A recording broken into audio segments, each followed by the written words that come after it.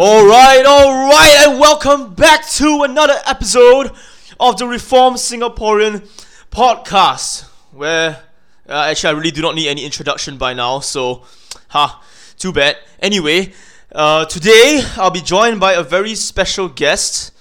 Again, not a new guest. He is not a new guest with us. He has come on my podcast a few times, and he is none other than David.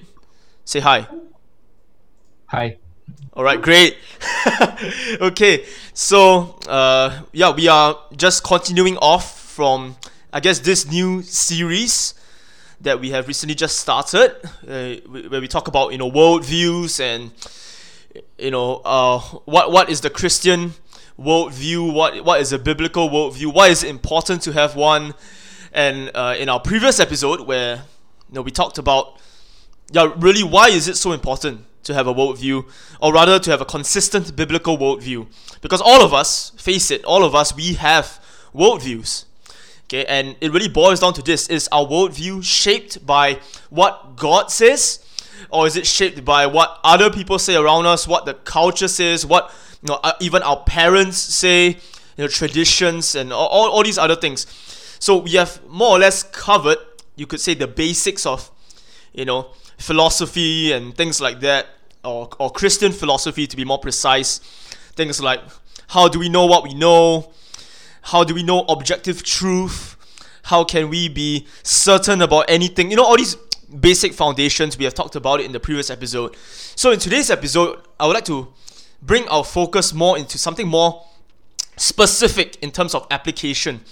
How does this look like in terms of how should a Christian use all of this knowledge about these things?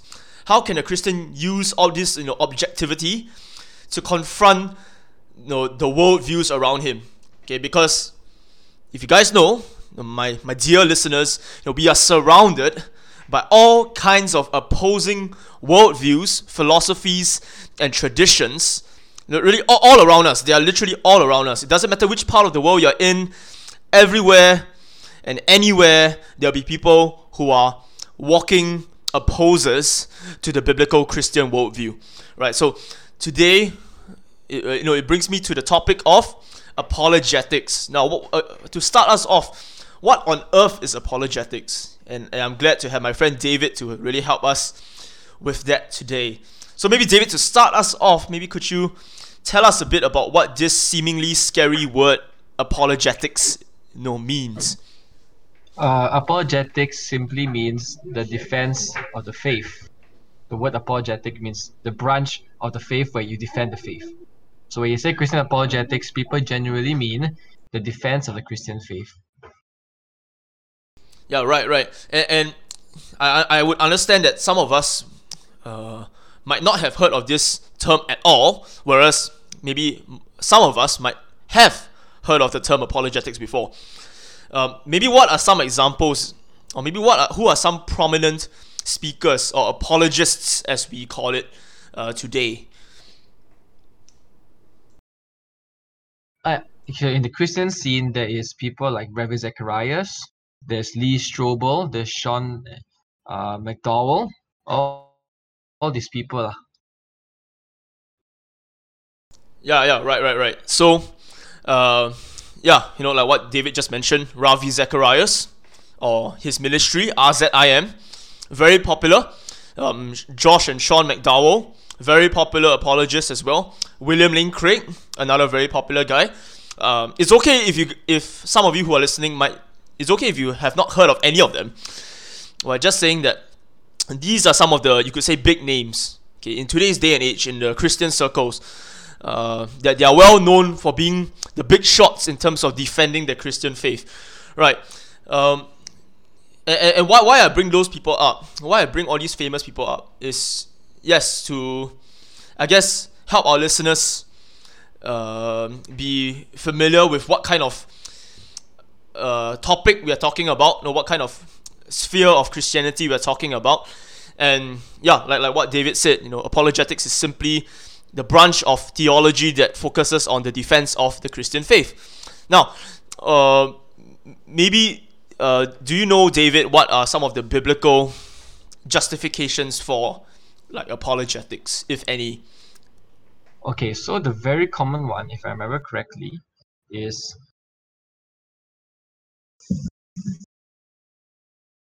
First Peter chapter 3 verse 15. So let me read it out for us. First Peter chapter 3 verse 15. But in your hearts honor Christ the Lord as holy, always being prepared to make a defense to anyone who asks for you for a reason for the hope that is in you. Yet do it with gentleness and respect. Yeah. Maybe could you maybe elaborate a bit more about, I guess, what that verse is all about? Okay, so if you look at the context of the verse, starting from verse 8 all the way to verse 22, Peter was talking to a group of Christians who were suffering for righteousness' sake. So, if you look at verse 13, now who is there to harm you if you are zealous for what is good? But even if you should suffer for righteousness' sake, you will be blessed. Have no fear of them, but nor be troubled. So these Christians are suffering for doing the right thing. And then, in the midst of that, Peter exhorts them, in their hearts, honor Christ the Lord as holy. And then they always have to be prepared to make a defense to anyone who asks them for the hope that's in you. So, for example, if someone comes up to you and say, "Hey, you guys are Christians, right? What does it even mean? Or why do you guys even believe in God?" Right? Uh, and then Peter goes on to say, you have to do it in gentleness, respect. You try to answer them in a way that is respectful and gentle. Yeah, and then verse 16 says, having a good conscience, so that when you are slandered, those who revile your good behavior in Christ may be put to shame. So, in summary, the context is Christians suffering for righteousness' sake, and when people ask them for the hope that's in them, they're supposed to answer back in a way that is gentle and respectful. Yeah. Great stuff. So I think any Christian would agree with that. First Peter 3:15 is one of the anchoring verses for apologetics, the ministry of apologetics. And I think from verses like that, we can also see that it is a command, actually, to be prepared, to give an answer to anyone who asks for the hope that is in you, right? I think, of course, like what David just shared, in his local context, it definitely has its own meaning. Persecuted church, living as exiles in Peter's day, and yeah, be gentle, respectful, but most of all, honor Christ the Lord as holy in your hearts. Yeah, great stuff. Now, why is this? Why do I mention this topic? Why is this topic so important? Why is it even worth mentioning? Right? It's because I think many of us, at least the Christians, those of us who might be somewhat familiar with the term or the ministry of apologetics, then they think of all these big names, Ravi Zacharias and so on, right? And they would most likely think that, yeah, that's what apologetics is, and what I mean by that is, when you look at their videos on YouTube, right, you will hear them answering all kinds of objections to Christianity. Like, for example, if God is so good, why is there evil and suffering in the world? Or, what evidence do you have of, the resurrection of Jesus? How do I know that, the disciples did not hide the body, or did not, fabricate a story, that kind of thing? What evidences do you have? And, sometimes we might see Ravi answering these questions. Some of them he answers very well. But then sometimes he will say things like, regarding the question of, good and evil in the world, he will tend to say things like, it's because God gives man the free choice or the free will to do whatever they like. God could have created so and so a world. Okay, maybe since I'm already on that topic, one answer which I'm quite familiar with that Ravi gives, to the question, why is there evil in the world, right? Ravi summarizes it like this. He says that God could have created one of a few possible worlds. Okay, maybe as you guys listen to this answer, hopefully, you guys are processing and maybe even critiquing his answer. He says God could have created one of a few worlds. Okay, either that there's a perfect world, okay, absolutely no evil, or God could have created, or God could have just left the world as it is, created the world and left it as it is, or God could have created a world where there's some evil, or humans have some capacity to sin. He lists down possible worlds that God could have created, and his conclusion in a nutshell was that the world that we have was the best possible world. Okay, because there's evil in the world. Okay, because humans have the capacity, the free will to sin, and also the free will to love God. That is the best world, because that is where love can be most genuine. That is the only world where love can exist, because love, at least this is his thought process. Love cannot really be love if that's the only thing we can ever do. Love can only truly be love if we love God despite having that free choice to also sin. So you see that's his kind of reasoning, right? Now, again, if people turn to people like Ravi Zacharias as the ultimate point of what apologetics should be, I don't know. For those of us who might be more reformed, okay, we just went through our Calvinism series, right? Total depravity, right? Would that kind of answer be consistent with what the Bible teaches about, the state of man, or even what about God's decree? All right, we touched upon that a little bit, at least in the Calvinism series as well. Maybe Dave, could you maybe share with us a couple of your thoughts when you hear an answer like that? From a well-known and respectable person like Ravi Zacharias. The first question I have is, where do you get that from the Bible? That's not biblical. Show me the verse, show me the passage, show me the theme anywhere in scripture where you get that from. You cannot find nothing. Okay, zero. That's the first fundamental problem, and that should be enough to not even consider the answer. But to elaborate a bit more, Ravi Zacharias, as what Chris has pointed out, is already making a lot of assumptions already, and of which those assumptions we must address. For example, Ravi says that he looked at all the possible worlds and he chose the best possible world, right? The question is, I'm trying to say it in a way that's not James White, but I guess it's fine. Just go ahead. Yeah. No. So the first number one question is, what does that say about the way you view God's sovereignty and the way God created things? Are you saying that God is limited by all these worlds in front of him? The question is, who gave him this world, right? That's number one. Number two, the idea of if God will make us love him, all those things, if it's forced, I don't know what they mean by forced, then it's not true love. Again, where do you get that from the Bible? A lot of these things is always thinked up by philosophical, human understanding rather than getting it from scripture. So, in summary, the best thing I can think of is, where do you get that from the Bible? And if they cannot give an answer, then there's no point trying to move forward. Yeah. I think you said some great stuff there. Especially how even our defense of the faith, it has to be justified by scripture, right? The Bible or biblical answers shouldn't be just for Christians. You know what I mean? It shouldn't just be, it has to be justified by scripture when we talk about things among Christians. No. I mean, even when we engage unbelievers, whatever we say, we believe that it's truthful, right? We believe that what we're saying is the truth, right? And naturally speaking, to say truthful things would have to correspond and be coherent with God's truth, right? Right. So if anything that we say in trying to defend the Christian faith, if something that we say is inconsistent with what God has said about himself or said about the state of man, then actually something is wrong.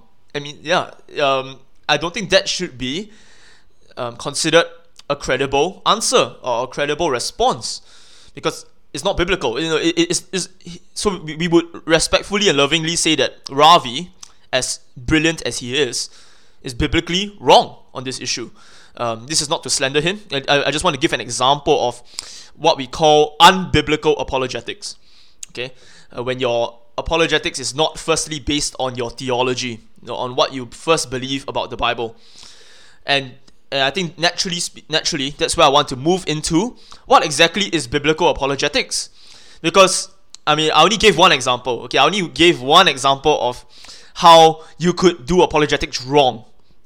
Okay, but there, I guess before I really get into the details, okay, just to give one more example. Just now I brought up the evidential question as well, right? A lot of famous apologists today, Josh and Sean McDowell, if you know them, they wrote a book that's quite popular.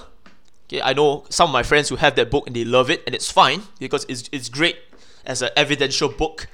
It's about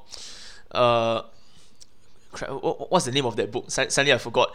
Hang on, it's at the tip of my tongue. It's on the tip of my tongue.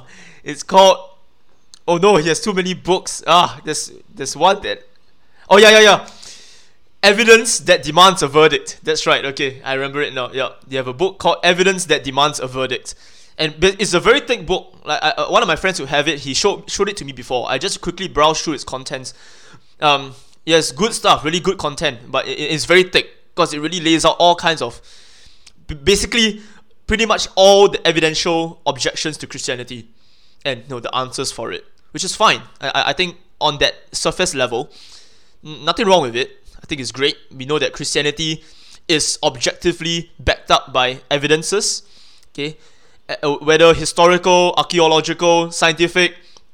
I would say that all evidences would support Christianity and will not contradict it. But what's my main point? My main point is such are such approaches to apologetics necessarily biblical?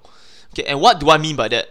Okay, when we argue from evidences, okay, we are assuming a lot of things that the unbeliever has, or we're assuming a lot of things that we think the unbeliever shares with us in terms of like worldview, right? Okay, and I think on that surface level, a lot of people might be confused. Like, what on earth are you talking about, Chris?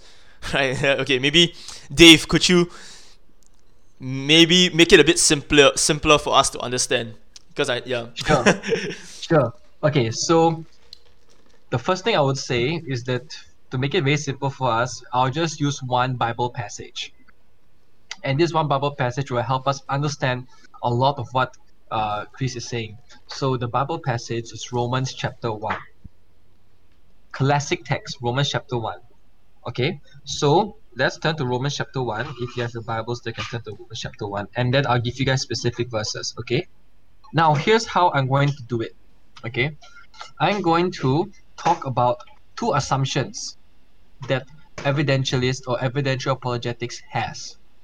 Two assumptions, and I'll show you from the text how those assumptions are wrong. First assumption is that non-believers need evidences because they don't have enough evidence to believe in God, right? Yeah. So, I need to give his evidence to his non-believer because if I give it to him and he sees it all, then he'll believe. But Romans chapter 1 says, nah, bruh. Let's look at Romans chapter 1, verse 18. For the wrath of God is revealed from heaven against all ungodliness and unrighteousness of men, who by their unrighteousness suppress the truth. Verse 19. For what can be known about God is plain to them, because God has shown it to them. For his invisible attributes, namely his eternal power and divine nature, has been clearly perceived ever since the creation of the world, in the things that have been made, so they are without excuse. Very clear. They are without excuse. Yeah. So, please elaborate a bit there. Yeah, sure. Yeah, so Romans chapter 1 is such a crucial passage for us to understand, to really know the starting point, the foundation for a biblical apologetic. Because what the Apostle Paul, the inspired apostle, says about creation, God's revelation, and the state of man, etc. He says that man actually already know enough. That man has sufficient revelation about God for their condemnation. That's why he says they are without excuse. But man's problem is not a lack of evidence. Man's problem is not, a lack of maybe some logical sense per se. But no, Paul says, the inspired apostle says that man's fundamental problem is their sin, is their suppression of the truth. Right? They know, again, they have sufficient knowledge about God for their condemnation, but they have insufficient knowledge about God for their salvation. So really, what is the main remedy here? The main remedy to get men to wake up out of their spiritual deadness is not to show them evidences that, see, this is proof that, Jesus really rose from the dead. Or here is proof that there was really such a thing as Noah's Ark. No, that is not what will get them to believe. We believe that the Holy Spirit, God, the Holy Spirit, works through the proclamation of the gospel. We believe that it is the gospel that has the power of salvation. Okay, that's also in Romans chapter 1. Right, Romans chapter 10, Paul emphasizes on preaching the gospel, not preaching evidences about Christianity. No. That is not how the apostles went about proclaiming and defending the faith. Not at all. So I think that's great. I think we would have covered quite a bit in terms of what do non-Christians assume. We would have talked about that in our previous episode. We talked about worldviews. To very quickly summarize, a lot of us as Christians, when we engage with non-believers, we like to assume like middle ground.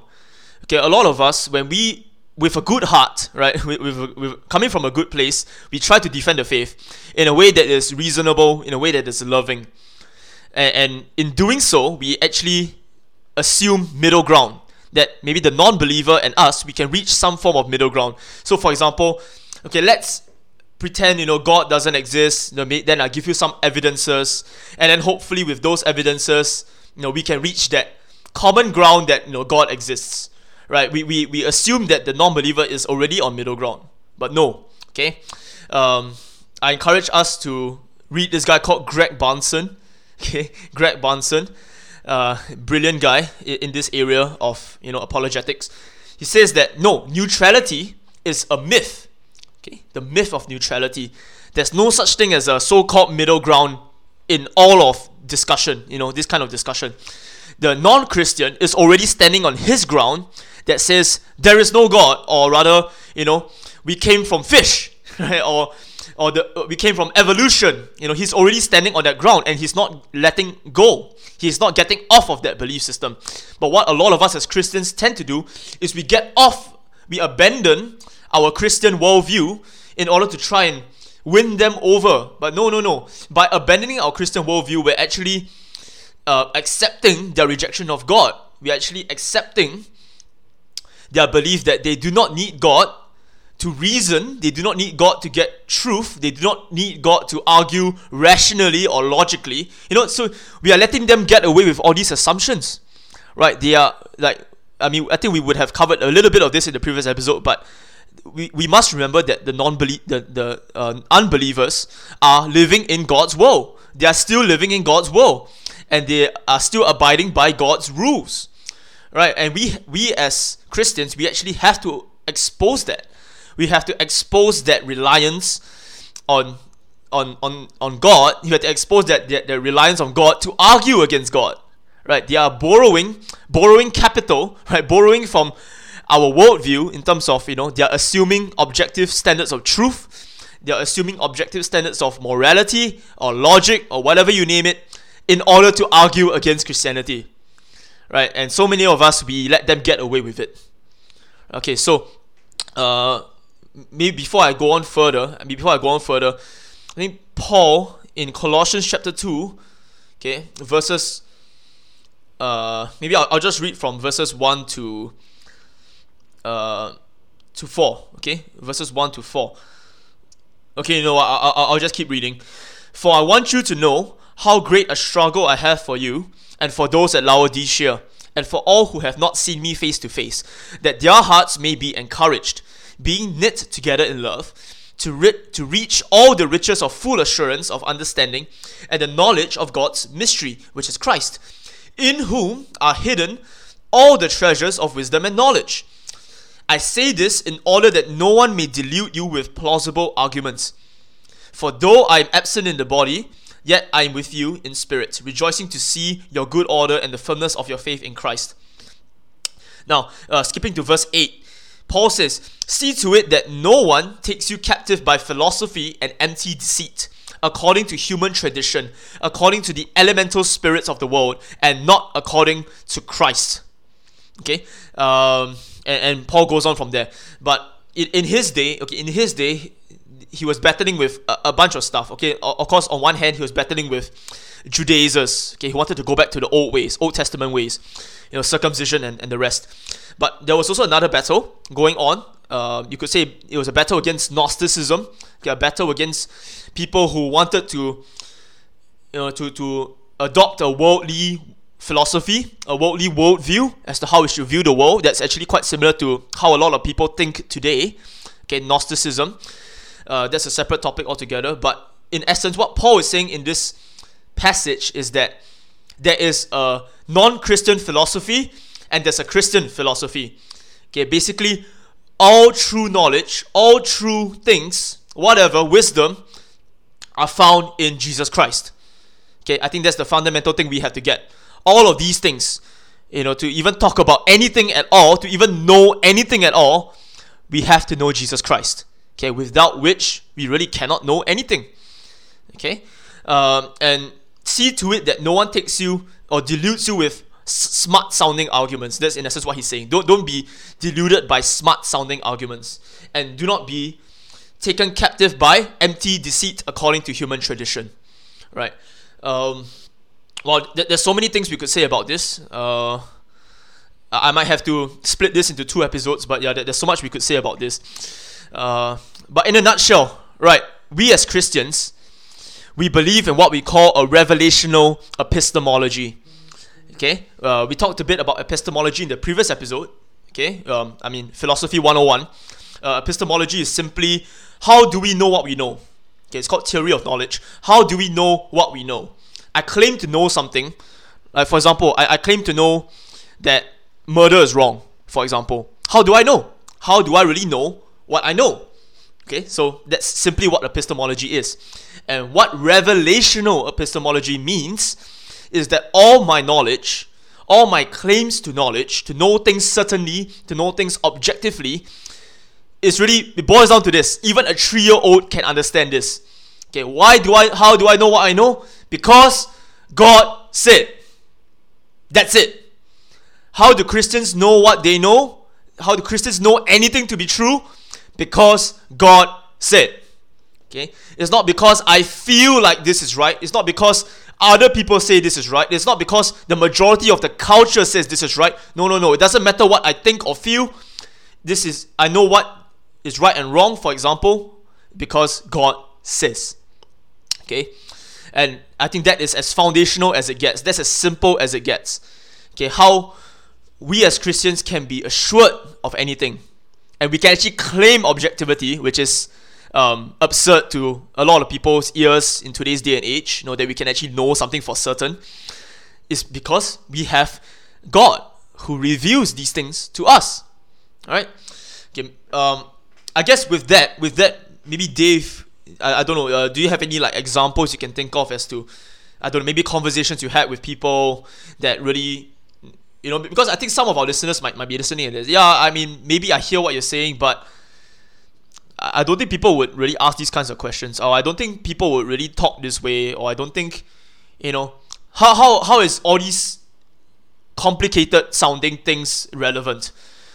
Right? What are the chances that I'll talk about, revelational epistemology to my colleague or to my friend at school or to, how is this relevant?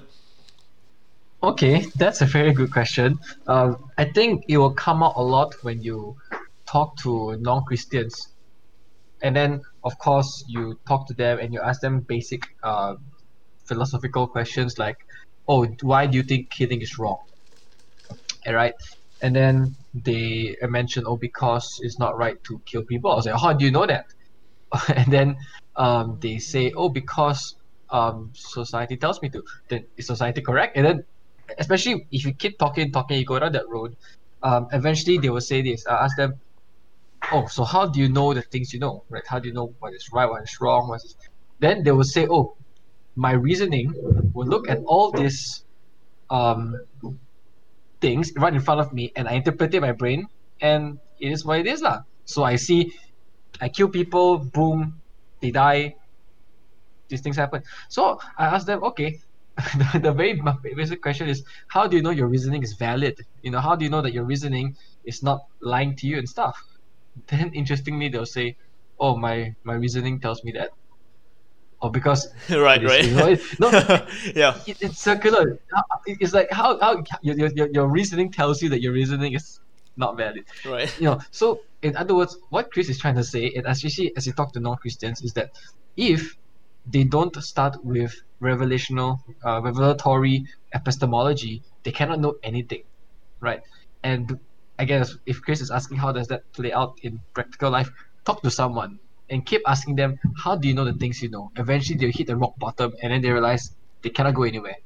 Um, and the only way they know is either the only way they know about anything is two ways. One is they know everything, Yep. or they have someone who knows everything and tells it to them.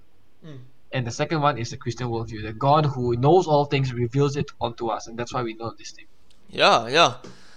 Yeah, so I think what Dave said is super helpful, because for anyone who might be questioning how is this relevant to my life, my friend, that it is super relevant, because all of us, we hold on to an epistemology, whether we acknowledge it or not. Right? A lot of us, we have a worldview already. Right? A worldview, to recap, is simply the lens in which we look through to define everything else in life. Okay, our worldview is something that we already presuppose, right? Something that we already assume is true. And with our worldview, we will define like what is the meaning of life. With our worldview, we will define what is right and wrong, what is truth, all these things. Okay, whether we acknowledge or not, my friends, we all have it. Okay, and I fear, as we have talked about in the previous episode, and it's very true that a lot of us, in a Singaporean context, okay, as Singaporeans, we're not really trained to think this way, okay, to think critically about these things. Okay, we are not really used to speaking like this. Okay, yes, I would grant the fact that if I were to talk like this to anyone, like my non-believing friends, if I use words like epistemology, if I use words like, they will be like, huh? 恭喜me. Or like, what are you talking about? Right? I'll be talking alien to them. So of course, we know these words in terms of their technical terms to better understand what they are about. But in terms of application, in terms of what it is all about, what it really is epistemology, everyone has it. Okay, everyone has a belief system that they hold on to, and like what David said, just keep asking, how do you know what we know? How do you know what you know? And just keep asking in that kind of train of thought, and you will soon realize that the non-believer would either contradict his own worldview, like what Dave said, his argument would be circular, which is a fallacious argument, right, in terms of philosophical thought. He would have to say like, I use my reasoning to justify my reasoning, which is not a valid argument, right? So, this is what we call, okay, this whole episode.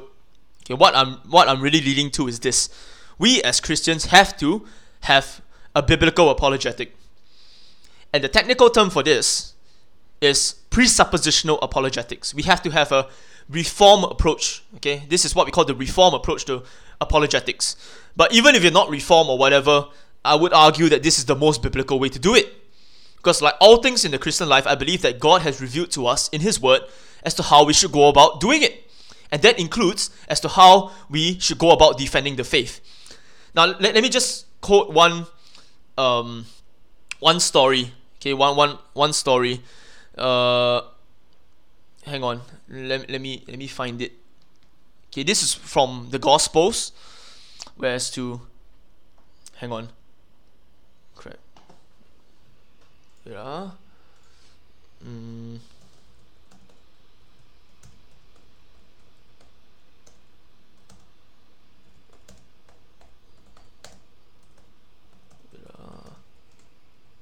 Okay, this is an account from one of the Gospels. Okay, from Luke 16.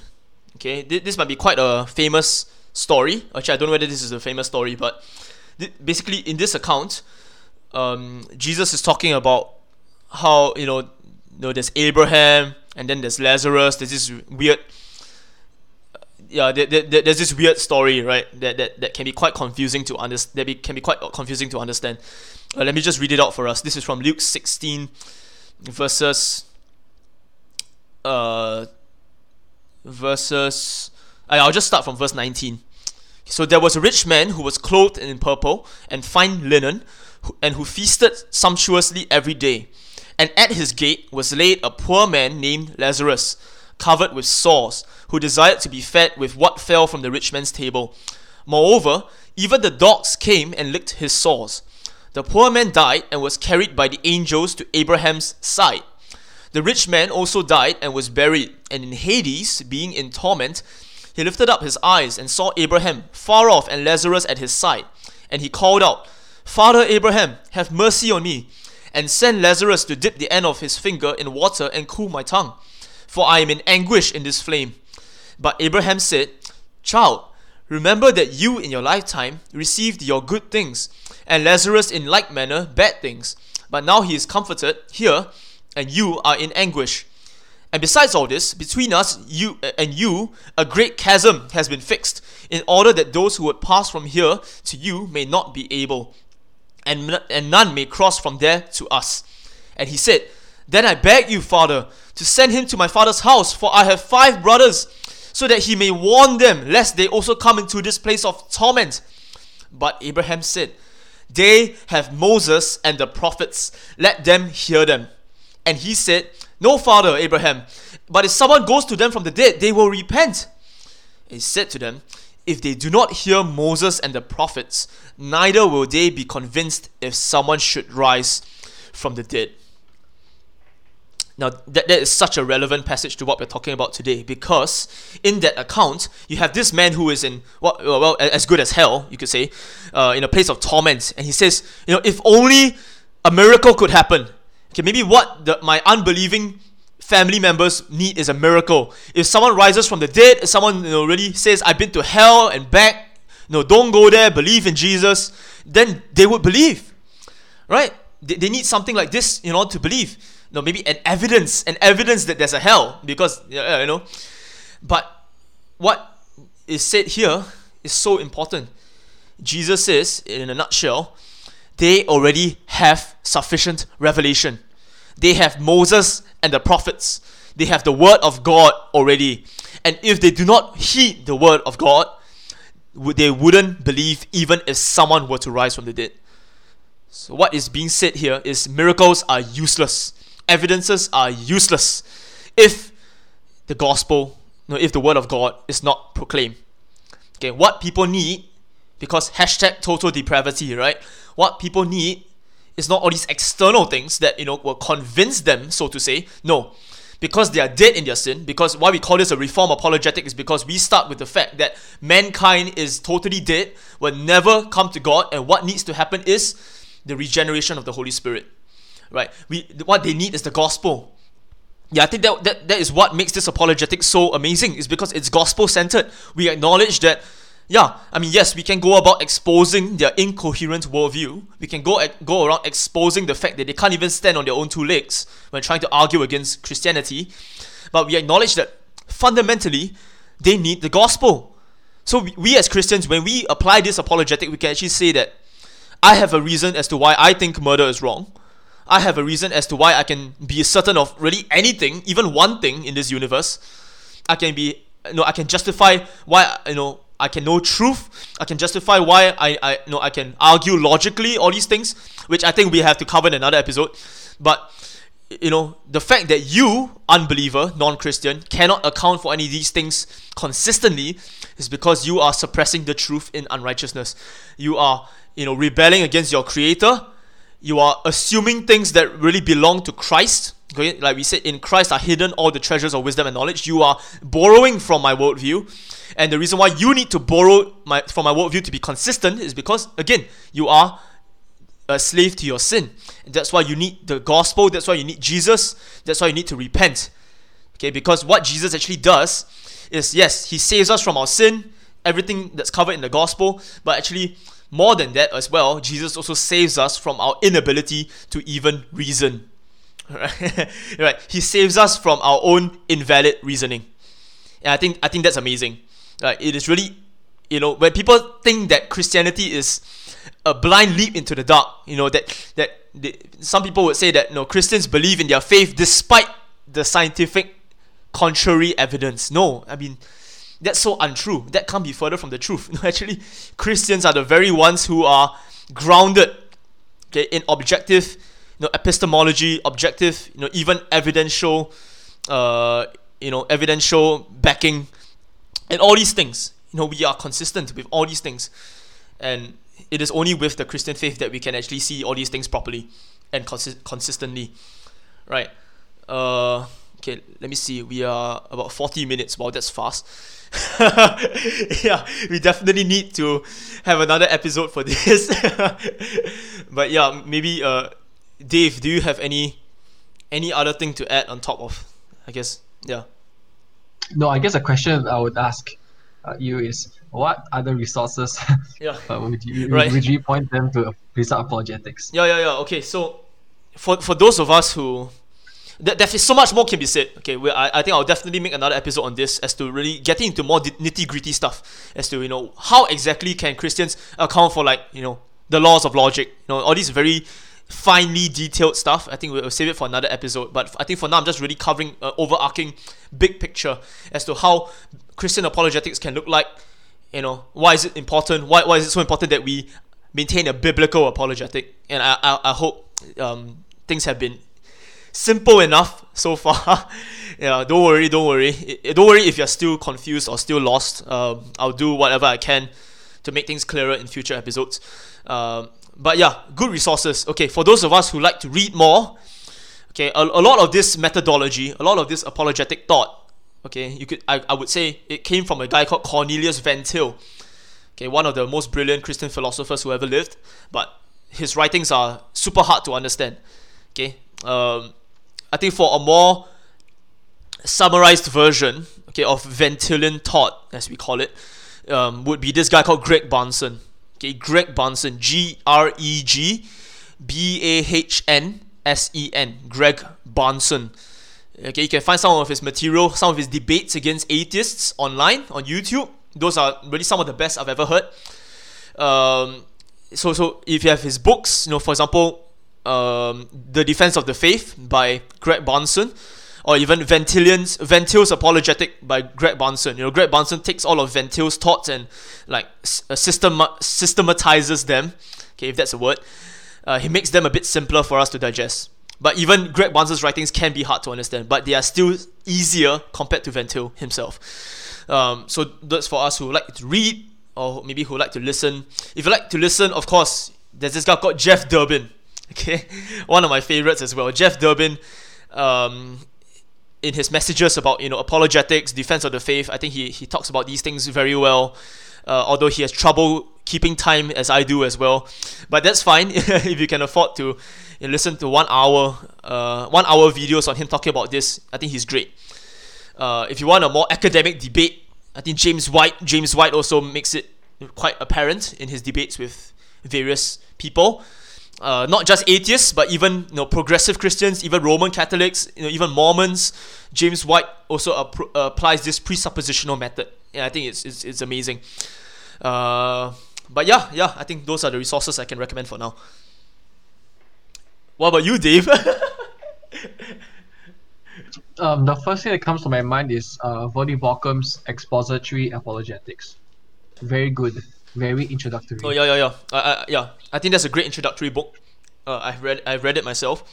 Very easy to digest. Okay, it's very easy to digest, and I think from there, after understanding his book, it might make all these other things, make more sense. Yeah. Because I think when we talk about this, at least for me, it took me quite a while to really get used to all this language, like epistemology, or like how do you know what you know, or what the chim term is preconditions of intelligibility. Like what on earth is that, right? So I think to really dig up the treasures, at least in this topic, this realm of Christianity, we really have to dedicate quite a lot of time into it, to study and to all of it. But I think an encouragement for all of us, okay, don't let all these things scare you.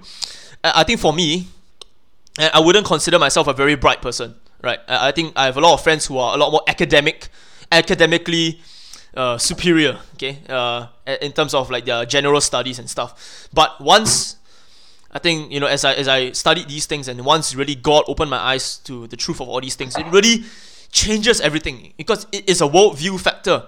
It's something that really affects your entire worldview, how you view the world, how you view everything.